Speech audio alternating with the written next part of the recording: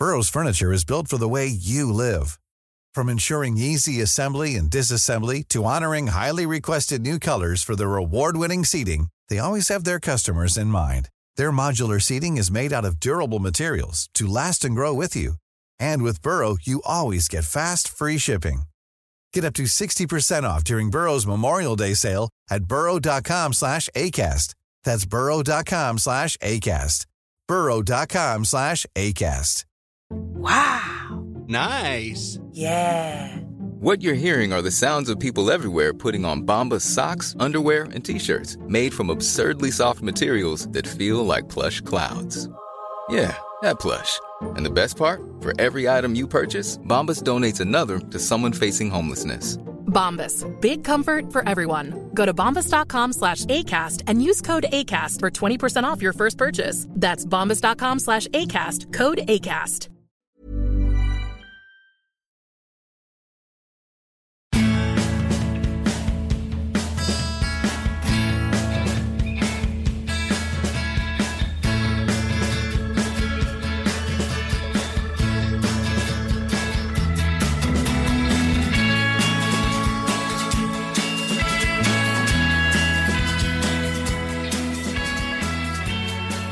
Välkommen till Klacken.nu mina damer och herrar. Jag är riktigt glad att presentera John återigen i Klackenrutan. God dagens. Hej Kevin. Hur mår du? Jag mår bra, trots måndag förmiddag. Härligt. Jag tänker, man kan inte starta en vecka bättre än på det här sättet, eller? Nej. Och så efter Bordeaux-seger i helgen och plats på pallen för mitt lag i Frankrike, så det är helt okej. Ja, jag förstår det. Och som ni hör är det ju direkt in på den franska fotbollen. Och det är det man snackar om när man pratar med John. Självklart kommer man prata om andra saker med det om. Men om vi snackar om fotboll, då blir det i synnerhet Ligue Ö. Stämmer bra. Jag tänkte mig, vi går kort och gott in på dina tankar kring inledningen av just Ligue Ö. Vad du tänker om det har blivit något skrällar, lite floppar, rent av funderingar där. Och sedan lite om förra omgången, kommande Champions League-vecka, då i synnerhet då franska lagens Champions League-vecka. Och ja, lite så. Det låter väl bra. Kör hårt, Kevin. Ja, då börjar vi helt enkelt. Ligue Ö har ju haft 7 matcher redan. De som inte vet om det. PSG leder, det kanske inte chockar de flesta. Men strax bakom har vi ju Monaco med 1 poäng mindre och Bordeaux med 4 poäng mindre. Vi kan ju direkt hoppa in på topp 3 där och börja med ditt kära Bordeaux. Hur känns det? Det känns bra. Jag hade ju gjort ett glädjetips inför säsongen här när jag tippar med mina franska vänner här nere och satt Bordeaux på en 4:e plats den här säsongen efter PSG, Monaco och Lyon. Så att just nu ligger vi en placering bättre. Det känns bra. Alltså Bordeaux kommer nog inte komma 3, men vi har ett stabilt, välkomponerat lag och så har vi en blivande stjärna. Stabilt och välkomponerat är Bordeaux ofta, men vi har ju ofta saknat det här lilla russinet på kakan tidigare år. Och i år har vi det i en 20-årig brasse som i och för sig var här redan förra säsongen men som behövde lite tid på sig att spela in sig, som heter Malcolm. Exakt. Som ligger i topp i assistligan. Den här helgen blir uttagen i veckans lag för 4:e gången och är på 7 omgångar. Va? Så att det ser bra ut för Bordeaux. Men alltså, det är ingen titelutmanare och 4-5 är nog ett rimligt tips. Men skön start där. Och med Malcolm som het på gröten, 3 mål, 3 assist om jag inte helt misstar mig. Jag tror till och med det blev 4 nu efter helgen assist. Det stämmer ju. Så det är ju riktig poängspelare.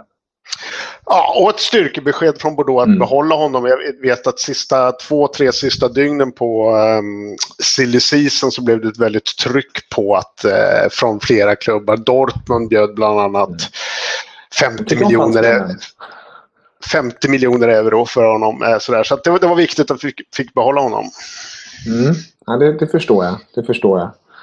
Om vi kikar då på de andra lagen. Du säger Bordeaux 4-5 är du nöjd med. Vilka lag är det då som har kanske underpresterat? 4-5 tror jag är rimligt. Men jag är nöjd med 3. Det är inte riktigt samma. Underpresterat. Det finns väl egentligen 2 lag som verkligen har underpresterat. Poängmässigt så är Rennes alldeles för långt ner. De ligger på en 15:e plats. Rennes har som varje år en spännande offensiv, mycket ungdomar. Det känns som jag har sagt det här i 10 år nu liksom, varje år. Men det håller aldrig riktigt. Men i år är det försvaret som inte håller. Men de ska naturligtvis inte ligga på en 15:e plats.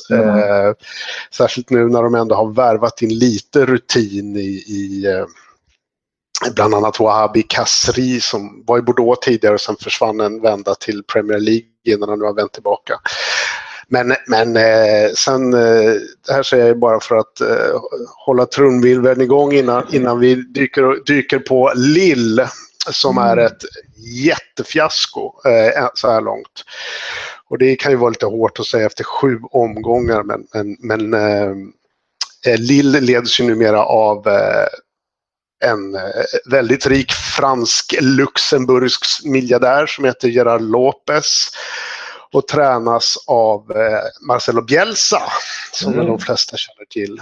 Och han har ju på Bielsa-vis kastat ut hela laget inför säsongen. Han har bytt en av ligans bästa målvakter. Han har kastat bort sin bästa anfallare som han sålde till Bordeaux på deadline day. Tack. Och så har han byggt upp ett lag med 18, 19, 20, 21-åriga killar som förutom att de är väldigt unga då alltså till stor del aldrig har spelat ihop. Och det funkar ju naturligtvis inte alls. Så att han sa här inför den här omgången att han inte hade några planer på att avgå och sen så gick han slag ut på planen och torskade hemma 0-4 mot Monaco. Så att, han kommer få det tungt och Lille kommer få det tungt. Verkligen. Det är just nu på en 18:e plats där. 5 poäng inspelade, endast en vinst. Det är inte godkänt. Men det är inte godkänt och det är lite så här, det är också oroväckande för att han är ju en sån här tränare som gillar kartan bättre än verkligheten. Så att han har sin idé och det känns ju som att han kommer köra rakt in i väggen med den och inte kompromissa någonstans. För det har han i alla fall inte gjort hittills. Ja, det blir intressant att följa Lille. Ett Lille som man ändå vill se i den övre halvan och utmana om Europaplatserna. Ja, det ska de väl göra. Jag tror att jag hade tippat om 8-9 någonting den här säsongen. Så 18:e plats ska de inte ligga på. Verkligen inte. Om vi ser på den positiva sidan då. Du var redan inne på Bordeaux som är på 3:e plats. Något annat lag som du tycker har överpresterat hittills?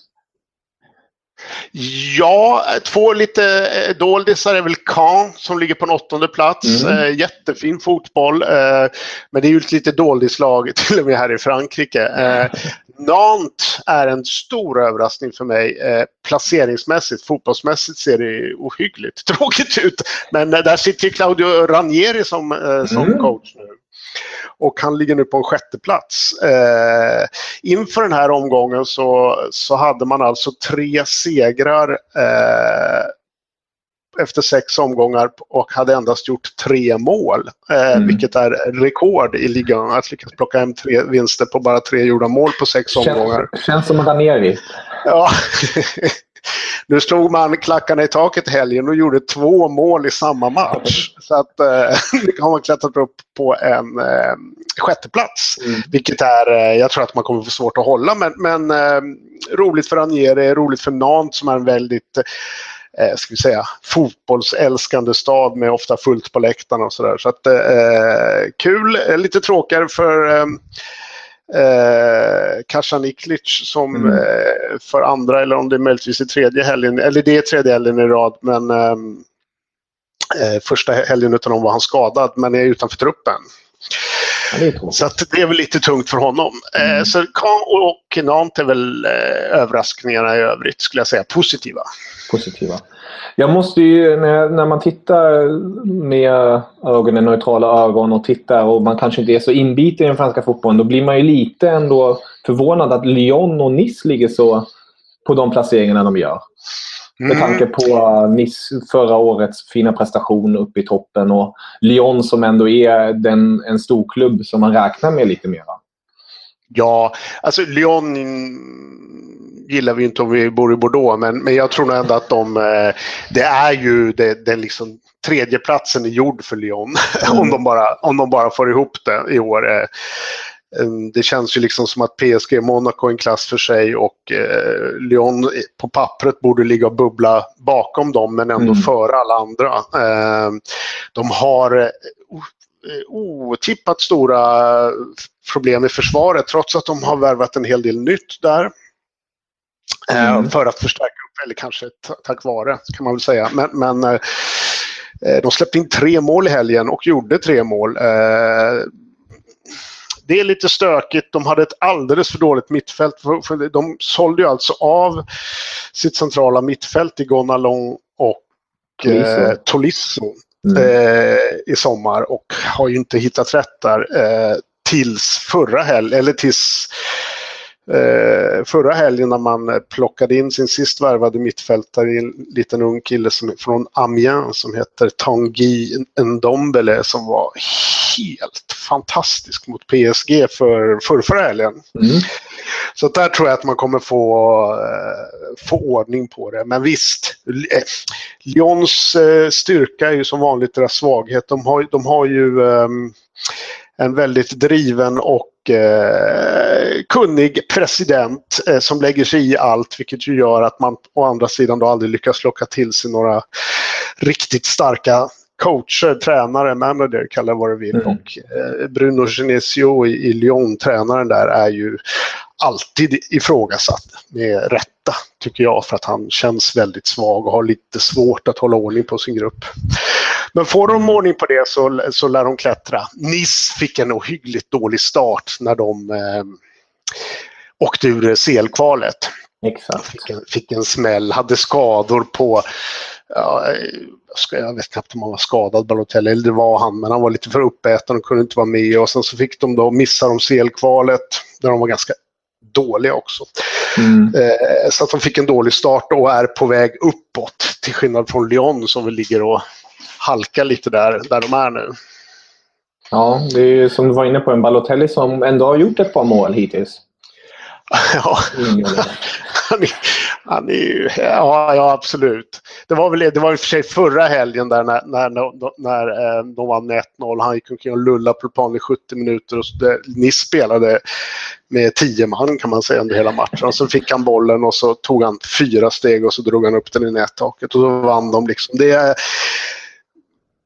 Han är likadan nu som han var för 3-4 år sedan. Liksom. Man vet inte riktigt vad man får, eller man vet inte när man får det man liksom, vill ha. Förstår. Ja. Du var ju redan inne på det. PSG, Monaco, en egen liga. Det var nog de flesta, även de som inte är så insatta i liga, medvetna om. PSG som har ju värvat in för rätt så mycket pengar. Det gick ju ut häromdagen att Neymar får ungefär 1 miljon kronor om dagen. Ungefär 40 000 kronor i timmen. Ja, just det. Nu måste vi gärna ställa om till euro. Men det låter rätt, ja. Det låter rätt. Mycket pengar. Ja, precis. Men det har ju blivit även lite turbulens i truppen. Jag tror de flesta har sett scenerna när Cavani vill ta straffen, inte den här helgen dessförinnan. Och Neymar kliver fram och vill ta den egentligen. Och sen ser man lite utbyte av ord och Neymar går sin väg och Cavani tar den till sist. Och missar. Eller blir räddad. Ja, räddad. Men Victor punkterar där, det stämmer. Och sen har ju Cavani gått ut, om jag inte helt misstar mig, och bett om ursäkt eller någonting sånt. Har du bättre koll på det där läget? Jo, det har han gjort. Han har till och med bett om ursäkt inför hela truppen. var de noga med att poängtera PSG. Alltså ställt sig upp i omklädningsrummet antar jag och bett om ursäkt. Ja. De hade även dagen innan ursäkten så sammankallade spelarna själva till en middag tillsammans där de gick ut och åt. Och PSG såg till att det fanns gott om pressfotografer i närheten så här, som visade när de gick dit och sådär. Så att de har ju kommunikationsmässigt skött det ganska bra. Det var ju... Den här straffsituationen var ju den och den fick en egen hashtag, vilket kan ju tyckas vara lite larvigt. De kallades för Penaltygate. Liksom. Vi är inte riktigt på Watergate-nivå kanske. Men det är lite lustigare här är att jag tycker att problemet är djupare än så här. Därför att bara minuterna innan den här straffen som jag tror att de allra flesta har sett och där Neymar går och ställer sig framför Cavani som lägger ner bollen och börjar tjafsa med honom. Liksom. Så finns det en situation där Dani Alves kliver fram, rycker bollen från Cavani som ska lägga en frispark på mittplan ungefär. Och Cavani går tillbaka till honom och ska ta tillbaka och Cavani liksom ger en nej-min, vänder på sig och så dyker Neymar upp och snor bollen, eller tar bollen. Så det ser liksom ut som en skolgårdsbråk liksom, mellan 2 7-åringar där liksom Dani Alves tar bollen och ger den till sin bästa kompis. Liksom. Och det är ju inte bra, alltså, det är inte det. Väldigt märkligt. Dani Alves, han är väl närmare pensionsåldern än debuten. Liksom, så det kändes så fånigt bara. Det är brassarna som grupperar ihop sig där. Ja, och det var lite dit jag ville komma. Alltså, de har ju en väldigt stor brasiliansk koloni. Det är ju många lag i Frankrike som har, men PSG var en av de största och tillsammans med mitt Bordeaux. Och det har ju en tendens att liksom skapa delade omklädningsrum. Och i det här fallet så är det väl så att Cavani är lite speciell som fotbollsspelare, vi vill inte gå in på det något större, men han är ju känd för att vara enstöring lite sådär. Han är lite för sig själv, har andra intressen än fotboll vid sidan om och sitter varken med på brassarnas väckelsemöten eller på deras fotbollsträffar och sådär och sysslar med annat och har, tror jag, om jag har förstått det rätt, i alla klubbar tidigare också liksom varit för sig själv sådär, och det är klart att ensam varje, och det kan nog skapa lite problem. Jag tror inte att man ska överdriva det här heller. Men för franska ligan var det väl bra att det blev lite tjafs där, och så hade de svårt men vann mot Lyon och tappade överraskande poäng mot Montpellier, så vi får behålla någon slags illusion om spänning ett tag till i alla fall. Ja, det var ju Neymars första match som han missade. Och då plötsligt tappar de. Ja, mycket mystisk skada också. Han fick ont i stortån. Jag tror att det var jag tror jag var inne på någon satirsajt först när jag såg det. Men det verkar tydligen vara han blev trampad på eller gjorde illa stortånageln på träningen. På träningen, precis. Undrar vem det var. Jag vet inte. Det framgick faktiskt inte. Jag letar lite efter. Om det är någon som vet så får man gärna höra av sig. Det var väl egentligen en säkerhetsgrej bara. De tänkte väl att Montpellier slår vi enkelt och Bayern München väntar nästa vecka, så att han stod över. Ja. Men Chi fick dem, för det gick inte Montpellier. Jag ska väl erkänna att jag såg en hel del av matchen, och det berodde ju ganska mycket på att Montpellier hade liksom kört någon skördetrösk över sin gräsplan innan Paris kom dit, så det såg ut som de spelade på någon slagfält snarare än fotbollsplan. Liksom. Ja, jag håller med dig. Det var väldigt... Jag såg också den matchen. Det var inte precis den mest underhållande matchen kanske heller. Nej. Det har funnits bättre, enkelt sagt. Monaco. Fantastiskt. Varje år de tappar halva laget och alla säger att nu är det slut, nu går det inte längre. Och det här sa man mer än någonsin. Och så tuggar det bara på. Ja, du var inne på det tidigare. De vann mot Lille nu till helgen. Och självklart är det, ska man nästan kalla det, kärnan i det här laget på ett eller annat sätt. Falcao, som har fått nytt liv sedan förra säsongen i Monaco igen, som bland annat gör 2 baljer, och hans nya anfallskollega Jovetic sätter också dit den. Ja, det var nog första från start om jag inte tänker helt fel här för Jovetic, va? Han var med och hoppade in tidigare. Ja, Falcao var jättebra förra säsongen också, ska jag säga. Så det var väl det som var hans comeback-säsong egentligen. Exakt. Men nu är han väl uppe i, nu ska vi se om jag räknar rätt här, det måste ju vara 11 mål på 7 matcher. Ja, det stämmer. Det finns jättemycket rolig statistik kring Falcao. Alltså. Han har alltså skjutit på mål 12 gånger och gjort 11 mål. Det är helt otroligt. Det är helt galet. Det är sinnessjukt ju. Om man jämför det med Cavani statistik som kanske skjuter 100 gånger och träffar och gör mål 50. Men där är det ju en annan sorts spelare. Han skapar ju väldigt mycket chanser för sig. Det är ju hans stora styrka, men han sätter ju inte allt. Ja, jag tycker att bedömningen av Cavani blir lite orättvisa just när man sätter sig med statistik. Därför att de blir inte... Ja, han bränner enormt mycket chanser, men precis som du säger så är det ju faktiskt... Han skapar mycket själv också. Och det genom sin... Och han är ju en... Jag tror att... jag ska inte grotta ner oss i statistik, men han gör ju nästan i princip alla sina mål in i straffområdet, Cavani, till skillnad från... Falcao som blir lite mer, klart han gör sina flesta mål in i straffområdet, men han rör sig över en större yta också när han försöker skjuta. Va? Så det är två väldigt olika typer av spelare, av anfallare. Men Monaco är, jag menar, alltså att de tappar Mbappé, de tappar Bernardo Silva framförallt som liksom har hamnat lite i skymundan nu när han inte fått vara med i City så mycket, men som ju var, kanske för mig var han lagets viktigaste spelare förra året, Bernardo Silva. Men man lyckas behålla 2. Det är ju styrkan i Monaco. Man behåller då grunden i en annan grund då i Lemar, som ju är den nya playmakern då, istället för Bernardo Silva, fast på andra kanten kan man väl säga.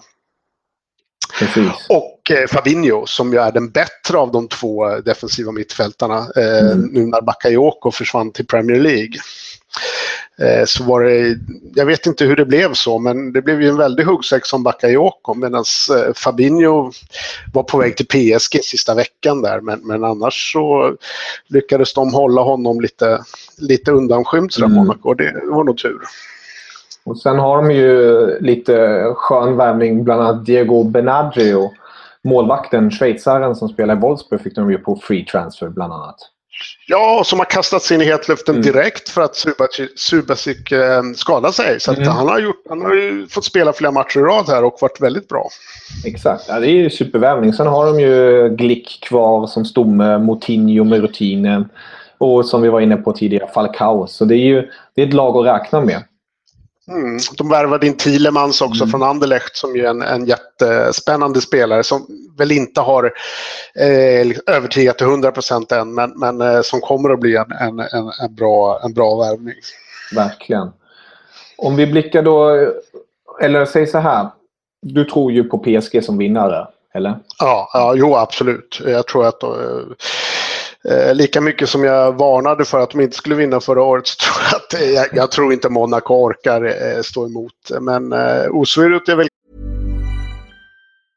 How would you like to look 5 years younger? In a clinical study, people that had volume added with Juvederm Voluma XC in the cheeks perceived themselves as looking 5 years younger at 6 months after treatment. Look younger, feel like you. Add volume for lift and contour in the cheeks with Juvederm Voluma XC. Reverse signs of aging by adding volume to smooth laugh lines with Juvederm Volure XC. For important safety information and to find a licensed specialist, visit Juvederm.com. That's JUVEDERM.com. Not for people with severe allergic reactions, allergies to lidocaine, or the proteins used in Juvederm. Common side effects include injection site redness, swelling, pain, tenderness, firmness, lumps, bumps, bruising, discoloration, or itching. There's a risk of unintentional injection into a blood vessel, which can cause vision abnormalities, blindness, stroke, temporary scabs, or scarring. Talk to a licensed specialist to find out if it's right for you. Burrow's furniture is built for the way you live. From ensuring easy assembly and disassembly to honoring highly requested new colors for their award-winning seating, they always have their customers in mind. Their modular seating is made out of durable materials to last and grow with you. And with Burrow, you always get fast, free shipping. Get up to 60% off during Burrow's Memorial Day sale at burrow.com/ACAST. That's burrow.com/ACAST. burrow.com/ACAST. Wow. Nice. Yeah. What you're hearing are the sounds of people everywhere putting on Bombas socks, underwear, and T-shirts made from absurdly soft materials that feel like plush clouds. Yeah, that plush. And the best part? For every item you purchase, Bombas donates another to someone facing homelessness. Bombas. Big comfort for everyone. Go to bombas.com/ACAST and use code ACAST for 20% off your first purchase. That's bombas.com/ACAST. Code ACAST. Kanske bäst. Men om vi blickar framåt för just de franska lagen i Europa och Champions League i synnerhet, då är det ju ett par spännande matcher framför oss. Det är ju ett Monaco som spelar imorgon när vi spelar in det här mot Porto på hemmaplan. De har ju spelat tidigare mot Leipzig, kryssade där. Och sen har man även Besiktas i sin grupp. Och enligt mig är det ju en av de mest intressanta och roliga grupperna, för den är så extremt jämn. Ett Leipzig som har kommit upp och gjort ett enormt avtryck i Tyskland.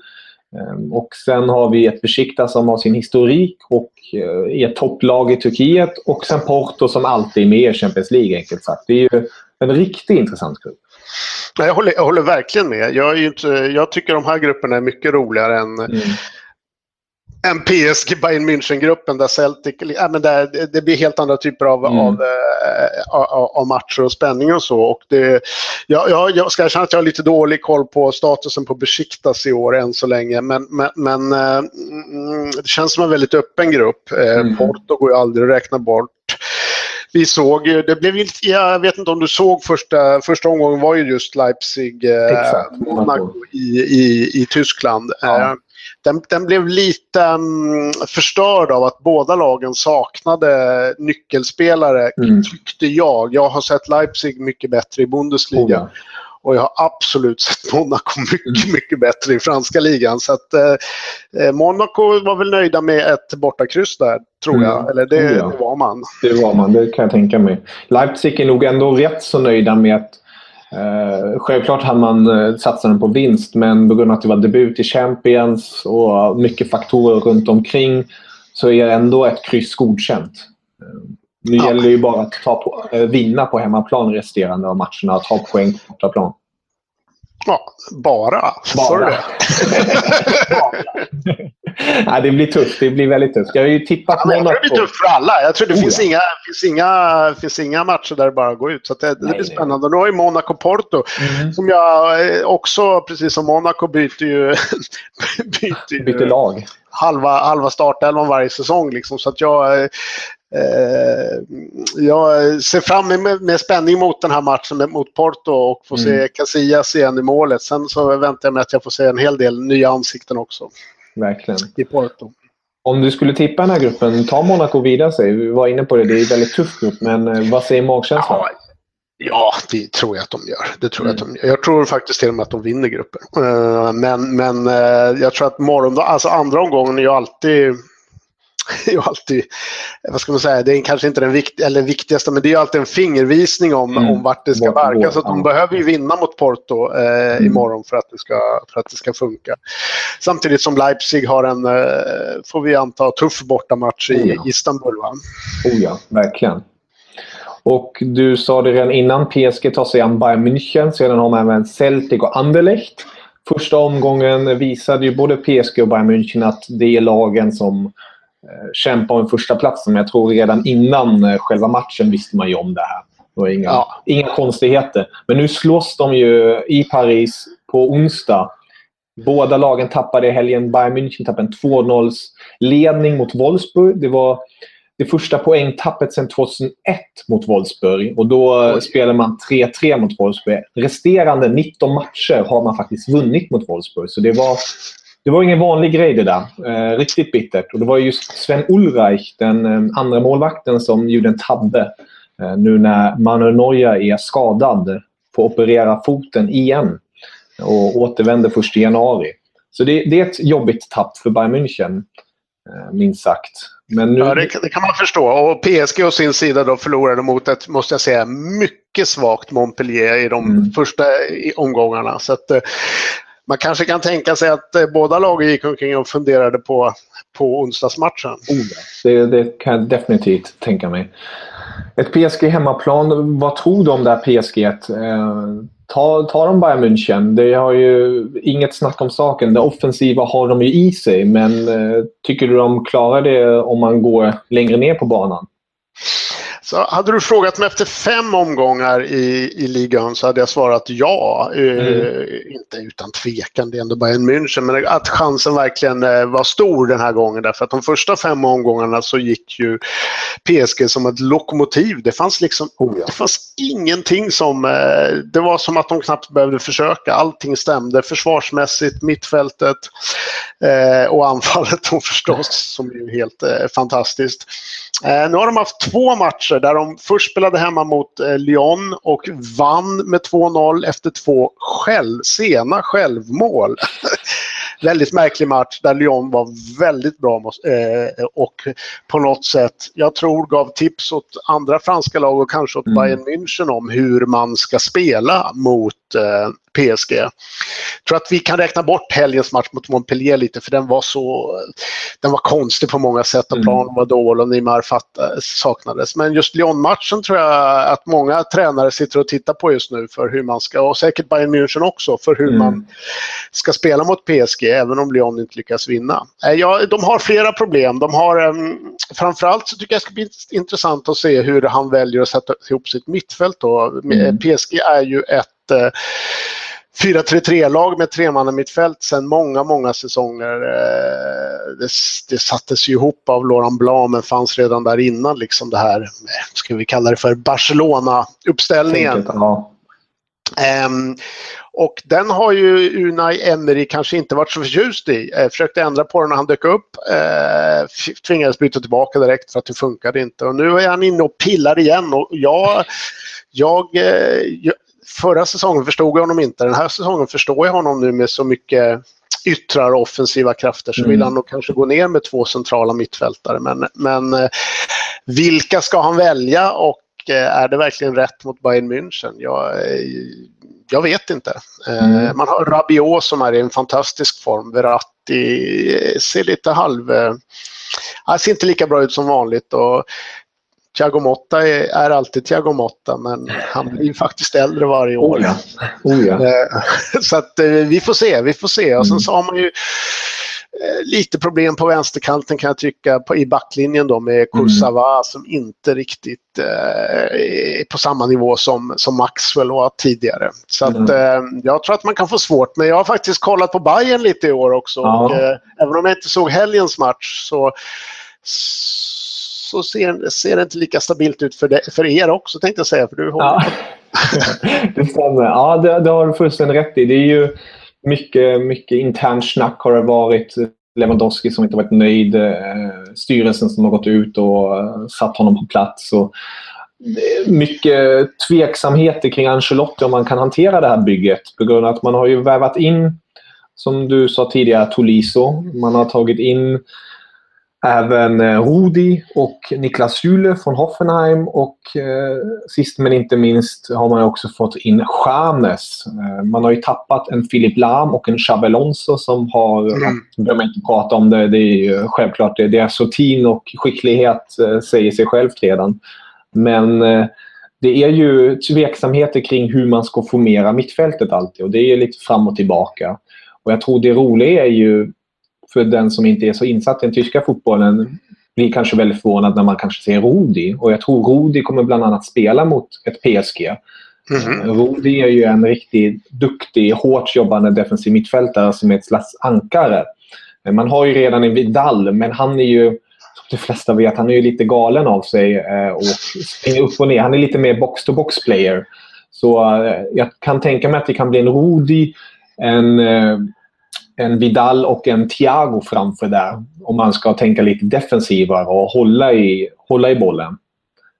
Thiago har ju dock varit skadad men ska ha återvänt till träningen. Stora frågor. Så det blir ingen Tolisso då eller? Jag tror inte det. Jag tror inte från start i alla fall. I alla fall om jag skulle ratta Bayern München, då skulle jag nog satsa på den balansen. Stora jobbigheterna är ju försvaret som det har varit senaste åren. Hummels och Boateng har kanske spelat en handfull matcher tillsammans de senaste säsongerna på grund av om den ena är skadad då spelar den andra och sen blir den andra skadad. De roterar lite sådär. Det är väldigt tragiskt för att man vill ha båda tillsammans. Och sedan har vi även Alaba som har varit skadad men sägs vara tillbaka mot just PSG. Men annars är det ju Rafinha som spelar på vänsterbacken och de som har hört mig tidigare har ju fått höra att jag tycker Rafinha är nej, det är inte Bayern. Det känns så långt ifrån Bayern-spelare som bara den. All respekt till honom men det ska inte vara en reserv till en Bayern 11. Bernat är ju också skadad. Den riktiga reserven på vänsterbacken. Rafinha är ju egentligen högerback. Så det blir bara skevt med honom där. Så Bayern får verkligen hoppas på att Alaba är tillbaka. Men det stora utropstecknet är ju Kimmich. Som har tagit över manteln efter Lahm på högerbacken. Han är ju fruktansvärt bra. Han har ju visat i landslaget att han har en känslig högerfot. Och han har även visat den senaste ligan med flertals assist. Så det är hoppet då att Kimmich, Hummels, Boateng och Alaba får spela tillsammans. För då kan Bayern bli riktigt giftiga. Kimmich var ju fantastisk redan förra säsongen, tyckte jag. Stämmer.